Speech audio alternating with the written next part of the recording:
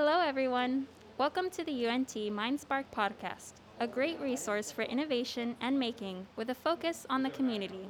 Whether you're a seasoned maker or someone interested in making, this podcast can spark inspiration for developing new skills and give insight to listeners who are new to makerspaces. Today, we are going to jump into a new series called Maker Life Stories. In this series, we will collaborate with makerspaces in Texas and throughout the United States with a focus on the maker mindset. Throughout this series, we will address the role of making, engineering, and tinkering inside different makerspaces and how makerspaces develop a maker mindset for students and people in their community. Today's episode features the University of Texas at Arlington's FabLab, a creative hub for students. Here, students have the ability to fabricate using 3D printers, CNC machines, sewing machines, and so much more. The UTA FabLab is highlighted as being the first MIT-affiliated FabLab in a Texas university and has helped ignite the spread of makerspaces. And joining us today are some of the very talented staff from UTA's Fab Lab.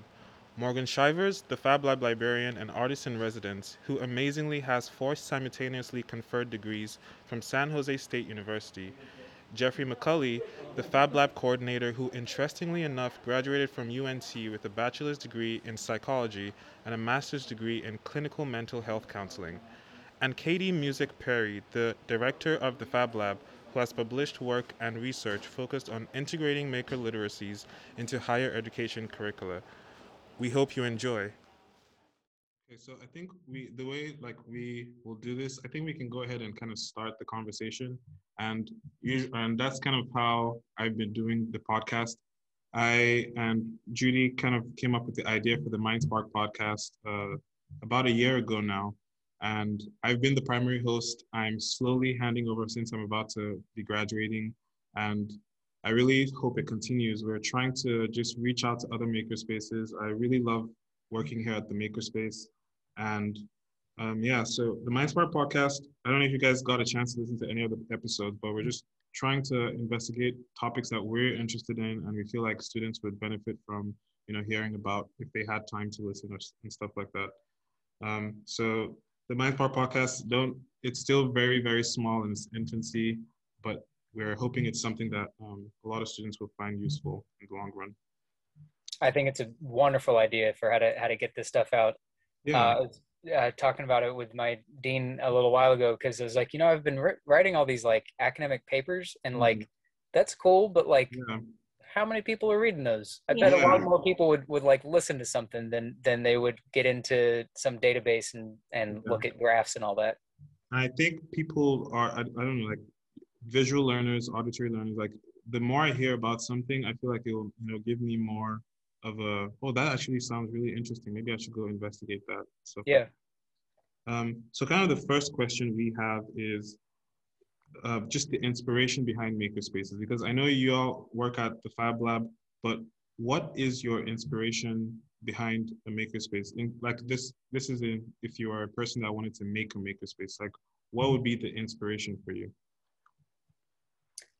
Well, I think that every makerspace needs to be really tied into its community because there's this seductive allure of the technology and the razzle dazzle of new tech and all that, but those can become paperweights real quick if it's either a mismatched with the community who's going to be the user base, or if it's put in a context where you don't have people who know how to manage and maintain and operate those machines. So like we're a Fab Lab through the MIT charter, so there's a specific list of equipment that we need to have, and we have way more than that, based on listening to what our students and faculty want, and then building out our equipment based on being able to support that. But we have the luxury of being part of a major R1 research university, so we have a budget to have a very large space. But that's not to say that every makerspace needs to have that. You can do a lot of really good work that is really meaningful to people and empowers them if you do a good job of like listening to what people actually need and anticipating what people might need as they learn more, and then kind of starting from there and then always being in that perpetual beta state. Yeah, yeah. It's crazy because I was just listening to this other podcast where they were talking about exactly that kind of system. It's like when you want to select some piece of equipment for a makerspace, you really have to look at the value to the users, the value to the community, and they also said you have to look at, making sure that there's not a temptation on the side of, us, the makers, because we get really excited about new technology. So we might just be like, oh yes, this is something that we will love. But Mhm. then if it doesn't appeal to that, community, then it's just, a waste of resources in a sense. Yep. Yeah, exactly. I would I think that the community is really just the key piece of a makerspace. For me, it's like, someone, just the idea that somebody can come in with an idea and maybe not a lot of knowledge, and there are other people who also have their own ideas they're working on, who are just passionate about being in the space and kind of learning how to use the equipment, can kind of work together to create something that none of them would be able to create individually. That's kind of the key of what a makerspace is for me. So yeah, it doesn't have to be about, big expensive technology. It just has to be kind of a coming together of minds to accomplish a common goal. Yeah. And I definitely love that interdisciplinary aspect that makerspaces tend to have. It's just an open field for anyone who has an idea to work on, can come there and feel safe to work on it. Yeah, totally. So that's the thing that we really jumped in with both feet pretty early. The lab was open to all from the very beginning, Right. but what we found, and this was, so the lab started at UTA in October 2014. I was still a grad student at UTA at that point, and I got an MFA in glass and intermediate, so I was using the printers to make molds and laser cutters and whatnot. Yeah. And then what the admin at that time was finding was that even though it was technically open to all, really engineers were staffing the space, and that meant that engineers felt comfortable using the space. Right. And in my former life, I was a photo geek, and so cameras and all that tech stuff, I could speak that language. And so then joined the team to kind of conscientiously help change that culture. So we did a lot of hiring explicitly outside of engineering, and also explicitly with people who did not have maker skills and did not conceive of themselves as makers, because then we knew that once we do the training with them and once we skill them up, that when learners come in who, like Jeffrey was saying, don't necessarily have those skills, that they would then be talking with people who could say, like, it's cool, like, I didn't know how to do this either, and I learned, and now I can teach you. And that's just empowering all around. It's been fantastic. Yeah, that's exactly kind of the approach I took when I started at UNT. Is my background was in psychology, so really, like, none of the equipment we had kind of literally had anything to do with my direct degree. But I was interested in it, and I liked talking to people and working with people, and so I was able to use kind of the just kind of relationship building skills to, I think, facilitate some of that learning. Yeah. I wish I could hug you both for those responses, because it's just something I really feel deeply about. Yeah. And then, so we also wanted to ask you, how did you first learn about maker spaces, and what interested you in working there? I'll go first on that one. So I think when I joined the libraries in 2013, I think maker spaces or having 3D printers in libraries was kind of a newer concept. And that was one of the things that drew me to UTA when I was applying for a job as a first-year student success librarian there. So that was my first real introduction, was at UTA. They were crafting the FabLab at that time. It opened just a couple of months after I started. And at the time, we didn't have any permanent full-time staff managing the space. It was just staff from other departments that were helping out. We hired a fleet of student employees. And so it was our administration who actually asked me and another librarian if we wanted to get involved. I think they saw that we were young, take charge people, and that we were spending a lot of time in the makerspace just because we loved the creativity and loved seeing what people were coming up with. and so that was kind of how I got looped in, was just they needed some structure and some management, and I was enthusiastic about the project and the potential for what makerspaces could be doing. And then it was meant to be a kind of a temporary position, 6 months, as just an interim manager, but I fell in love with the space, so I've been there ever since. That's amazing. Yeah. And really a testament to like what we're trying to do, and what we were just talking about as far as access and intimidation and people not necessarily feeling like makerspaces are a place for them. A lot of times it comes down to that invitation of like, I'm hanging out and I'm watching what other people are doing because I think it's cool. Yeah. And it takes somebody else saying like, this is a place for you. How about you come, here's how you can be involved. Right. Welcome, we want you here. And then they don't go away after that. Yeah, that's very true. So just everyone else, what's been your experience? How did you first learn about makerspaces? Jeff, maybe you can go first. So for me, I mean, I was just kind of looking for jobs on whatever the UNT jobs website was, and I saw the description for the makerspace student assistant, and I had taken some 3D modeling classes in high school, and I knew a little bit about 3D printing, and so I applied and kind of learned more about what the space was, and it just sounded really interesting to me. I think that a lot of people kind of have like see a 3D printer, and that's kind of a flashy kind of point of interest for them to kind of realize that a makerspace exists. And so I don't know, I feel like 3D modeling and 3D printing was kind of my entry point into the makerspace. Definitely the same for me. Yeah. What about you?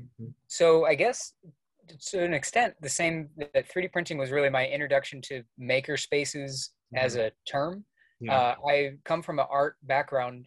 So like I said, I did photography, but then glass and ceramics and wood and metal and all sorts of stuff. So I was making with my hands quite a lot. And also touching back to what you were talking about the siloed nature of access to equipment on universities traditionally. As a grad student, I was one of 2 people who got access to a 3D printer that the art department had gotten. Wow. And so I was really excited about like being able to use that. And then it was being managed like they managed a lot of other tech. And, they were really new in 2013 or 14, whenever that was happening. And so they weren't experts on it because it was just brand new. It was a new piece of equipment dropped in their lap. Yeah. And then when the nozzle got clogged, but I didn't know that at the time that's what happened. They didn't know how to fix it, and they wouldn't let me tinker with it. And so my research kind of stalled. And then I found out that the library had a FabLab that had started up. And so I started going over there, and then just started spending a lot of time there because there were more tools other than just 3D prints. And, a thing that I've been thinking about a lot recently too, is that we've done a lot of work both at UTA and as a whole maker community globally to really make great strides in the past just few years about the quality of the machines that are accessible and affordable. Yeah. And so when I started doing this, like, it was really, really common that you had like major stratification issues with your prints, even on a small scale. Things were coming unglued, delaminated. And so the real hook for me early was that it wasn't push button. Like if I'm thinking back in my psychology, if I had been able to push a button and just have the object, like, I don't think that would have been as exciting for me as if it was a process of like really pushing and figuring out how to get it to be as good as possible. And then that good as possible wasn't as good as I needed it. So I needed to think about it as a material and use like the, ABS solvent of acetone and like make a putty to sand in that filled in areas, and then be able to make the mold to be able to make the thing in glass or metal that I wanted. So really having it be part of an ecosystem and not just that touch point of like, well, I need this thing, push this button, here's that thing. That wouldn't have been as alluring. But being introduced to that whole interconnected way that we can work with materials and digital fabrication to let computers do what they do really well and then humans be able to do what we finesse and do well. That intersection is where I really have found a love for makerspaces.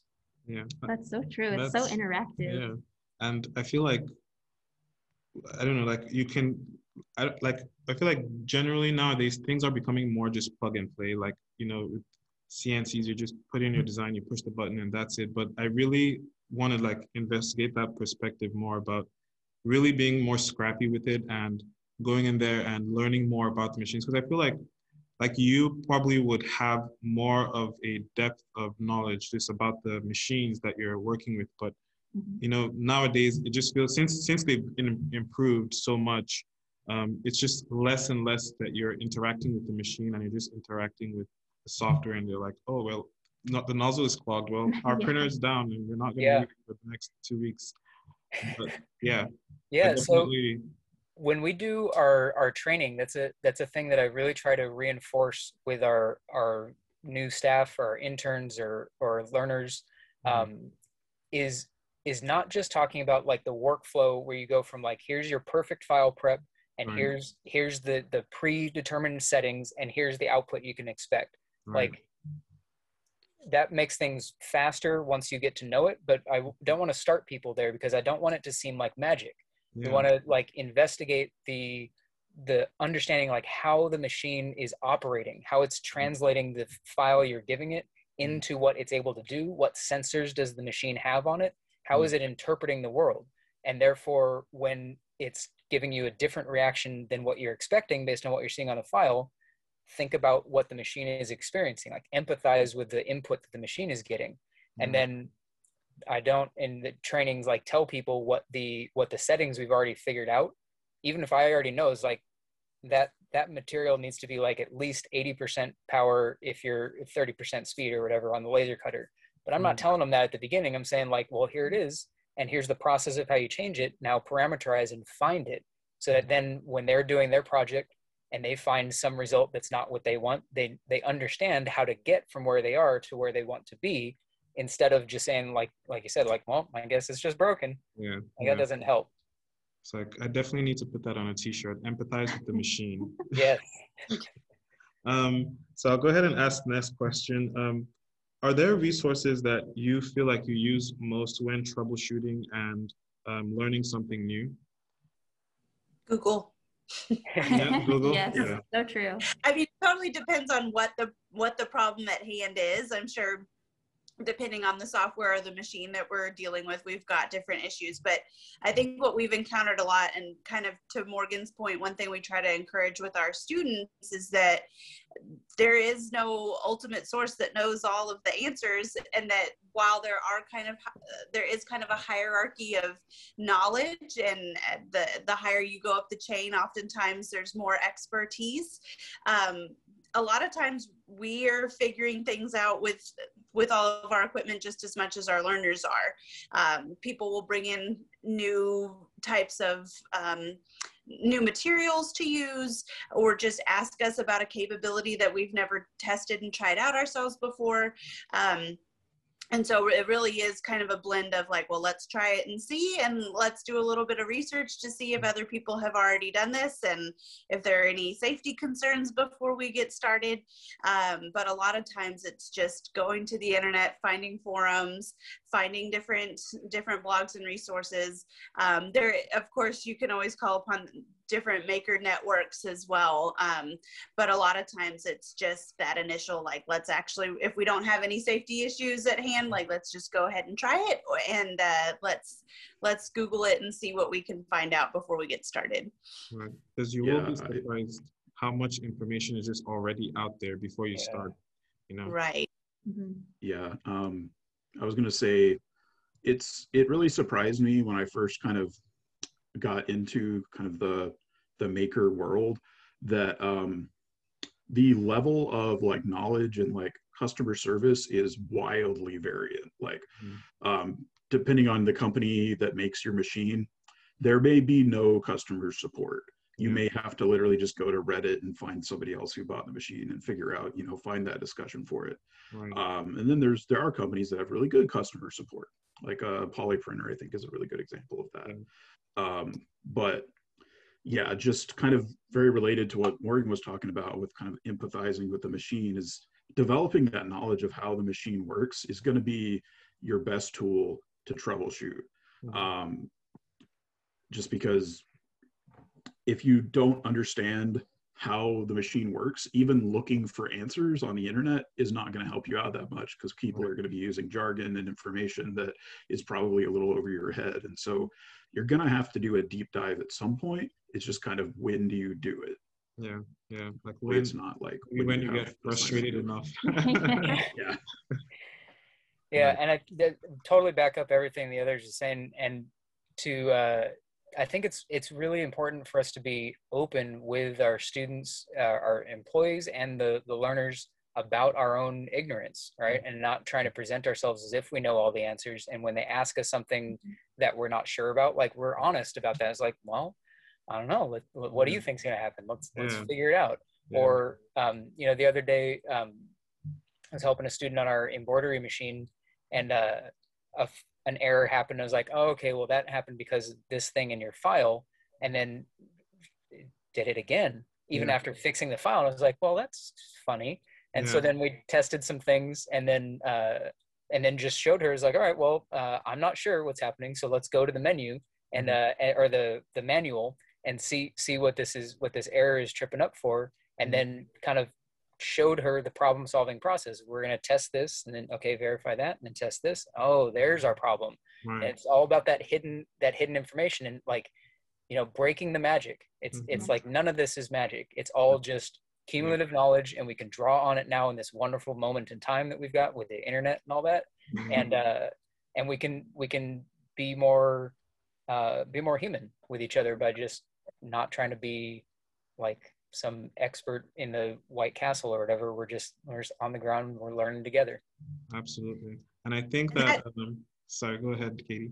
Oh, I was just going to say that totally goes back to the first point we were discussing as far as community and welcoming people into the makerspace, and trying to lower that intimidation factor when you are vulnerable and you are saying like, oh, well, I don't know why that happened. Then the student isn't feeling like they're stupid because they couldn't figure it out, and you're the expert that has all of the answers. It's like, oh, well, we're teaching problem solving. We're learning together. I don't feel as intimidated to ask questions the next time, because I'm realizing that I can ask somebody that I hold in high regard who has a lot more knowledge than I do, and they also don't know. And that's okay. So it all layers upon itself. That's a huge lesson for me personally, because my experience, is kind of in that same kind of vein, where the student comes in expecting that you're the knowledge person and you have all the answers. And, the first time when you falter and you don't have that information, they're like, what? You don't know? And but I do think that is the process of breaking the spell, breaking that kind of like, oh, this is just all, set up magically or something like that. I definitely agree with that. Yeah. I don't remember where it was, but there was a paper that Katie and I had written, or a chapter or whatever, but in process of coming up with and kind of breaking down what we had experienced in that writing process, I realized that as we talked about the culture shift that was happening in the lab, from the engineering all to this plurality that we have now, one of the main things that was kind of holding us back from making that big jump was that the students had tended to conceive of their knowledge as binary, as they know the machine or they don't know the machine. Right. And if they knew the machine, then they would not admit when they didn't know something about it, because then that would push them into the not know binary, right?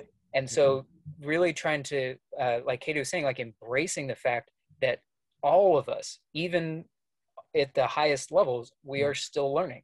And that is inherent to the situation. Just makes it so it's easier for everybody to be involved. It's easier to teach from that perspective. It's easier to teach students that they're able to teach from that perspective, and it's easier for the other students to learn from that perspective. Yeah, and I feel like it also improves your relationship with your coworkers, because you can rely on each other for information and not feel like one person has to have all the resources or something, kind of something like that. Let's go ahead to the next question, because we do have a lot to ask before we leave. The next one is, what skills do you think that makerspaces contribute to student engagement in the classroom and in the real world? And anyone can jump in on that one. I think one thing that we talk about relatively often is that there's a really big gap between like theoretical design of something and actually designing it to work and like function in real life. Any number of engineering students will come into the lab and they'll have an intricately designed model that they made in SolidWorks, and there will just be this fundamental flaw with it that makes it like not able to actually work in reality. Right. Or they designed it in such a way that it can't actually be fabricated. And so taking those moments and kind of like highlighting like, well, in order for you to make this, it has to be able to be made, right? So we need to make it makeable. And you can do that, through this way, this way, and this way. It's a really interesting step that I think goes above and beyond what a lot of normal classes will teach. For sure. Yeah, so we've been doing a research project for the past several years we call Maker Literacies, which is about our intentional integration into classes, especially into non-maker intrinsic classes in the humanities and whatnot, and then assessing the learning that comes out of that. And so I think that we can get into the assessment component of it later if y'all want, but like to back up what Jeffrey was saying, the distance in between the proposed solution and the actual solution is vast and is where a lot of the real learning happens. And so within the broader experiential learning framework, right, like that's where it really comes down to it, is that you have to have some method of checking whether or not what you think is going to work is actually going to work, and embracing that iterative design cycle so that you can really build upon your own knowledge. I think that one thing that we are probably going to be pushing against for the rest of our lives is trying to integrate this earlier and earlier and earlier into people's experience in the educational system, because it's still, there's this sticky, tenacious pattern where departments want to like front load a bunch of theoretical knowledge and then have like the making thing be like a treat that you get to do as like a senior or whatever. And then it's like, well, you missed a bunch of like really cool opportunities to build this knowledge earlier and to be able to then make even better things when you're a senior, because understanding the math behind it is great, but it is ultimately a separate problem from making the thing actually makeable and workable. And it also applies on the reverse side, because in that process, I think, as makers, we will help improve the technology itself, because as you're talking about that iterative design process, you might then stumble upon something that you're like, well, maybe if we did this a completely different way, maybe that would help other people. And then, I feel like that's where things kind of grow organically, to make an impact. Totally. Do you want me to ask the next question? Yeah. So this ties into what we've talked about before, but do you have any personal experience with imposter syndrome as a maker? And can you tell us how you've dealt with it? Yeah, so I can jump in on this one. I, like I said before, started from photography in my art career. And so I never really learned Illustrator until I started already having a full-time job in the FabLab. I had done a lot of work in Photoshop and had done all of my laser cut designs by making them by drawing with pixels, and then bringing it into Illustrator and doing a trace, which is not the proper way you would want to go. And then I found myself in a position where I was like, okay, I need to teach a bunch of people Illustrator now. I guess I need to really learn this. But I was already in the process of teaching people from an incomplete knowledge set, and really leaning on a lot of our first student employees who were graphic designers who knew Illustrator to like pull a bunch of knowledge from them but like going, so I did feel that imposter syndrome when I was like put in a situation where it's like a professor's asking for help, and it's like, so okay, I will try my best to like show you what I know how to do. And Right. then I think that's one of the ways I found that comfort with like admitting the ignorance. And so like getting in front of a class to teach them Illustrator felt intimidating. And then also because we use Illustrator differently for digital fabrication than it is really designed to be used for web and graphic output. So even when I was doing this with students who knew Illustrator really well, I was sharing information that they didn't know about how to prep files for digital fabrication, Right. but being really overt with saying like, you know, some of y'all in this class are probably going to know some tricks like that I don't know. Yeah. And so if you're seeing me do something and it's like, why aren't you using this tool? Yeah. Please let me know, because I would love to learn from this process. Yeah. I definitely relate to that because I teach SolidWorks here at the Makerspace, and I'm definitely by no means like a SolidWorks expert, but depending on the skill set in the workshop, sometimes you'll have people who are completely new to SolidWorks and everything you do seems like, you know, magic, and they're like, ooh, ah. And then there's some people who are just really, really skilled, and sometimes you have a workshop and everybody's skilled in, you know, in that software. And then it just ends up being more like a conversation, and then we all share knowledge and kind of like build together. And then it ends up not even being a class at all. It's just a discussion at that point. Well, it ties into that saying. I can't remember the original source of it, but like you don't want to be the sage on a stage. You want to be the guide on the side, right? Mm-hmm. And so, like you're saying, like when you get past that initial stage or that initial circumstance where people are complete novice, and you get into a more like advanced conversation, then it becomes like you get off that stage and you're talking within you know, horizontality, peer to peer. I think one thing that always helped me is the makerspace is kind of like I talked about. The idea is there's all these different things that, you know, not any one person is an expert at. And so it's really easy for me to be like, well, it would be unreasonable for me to be an expert in everything in this room. Right. Yeah.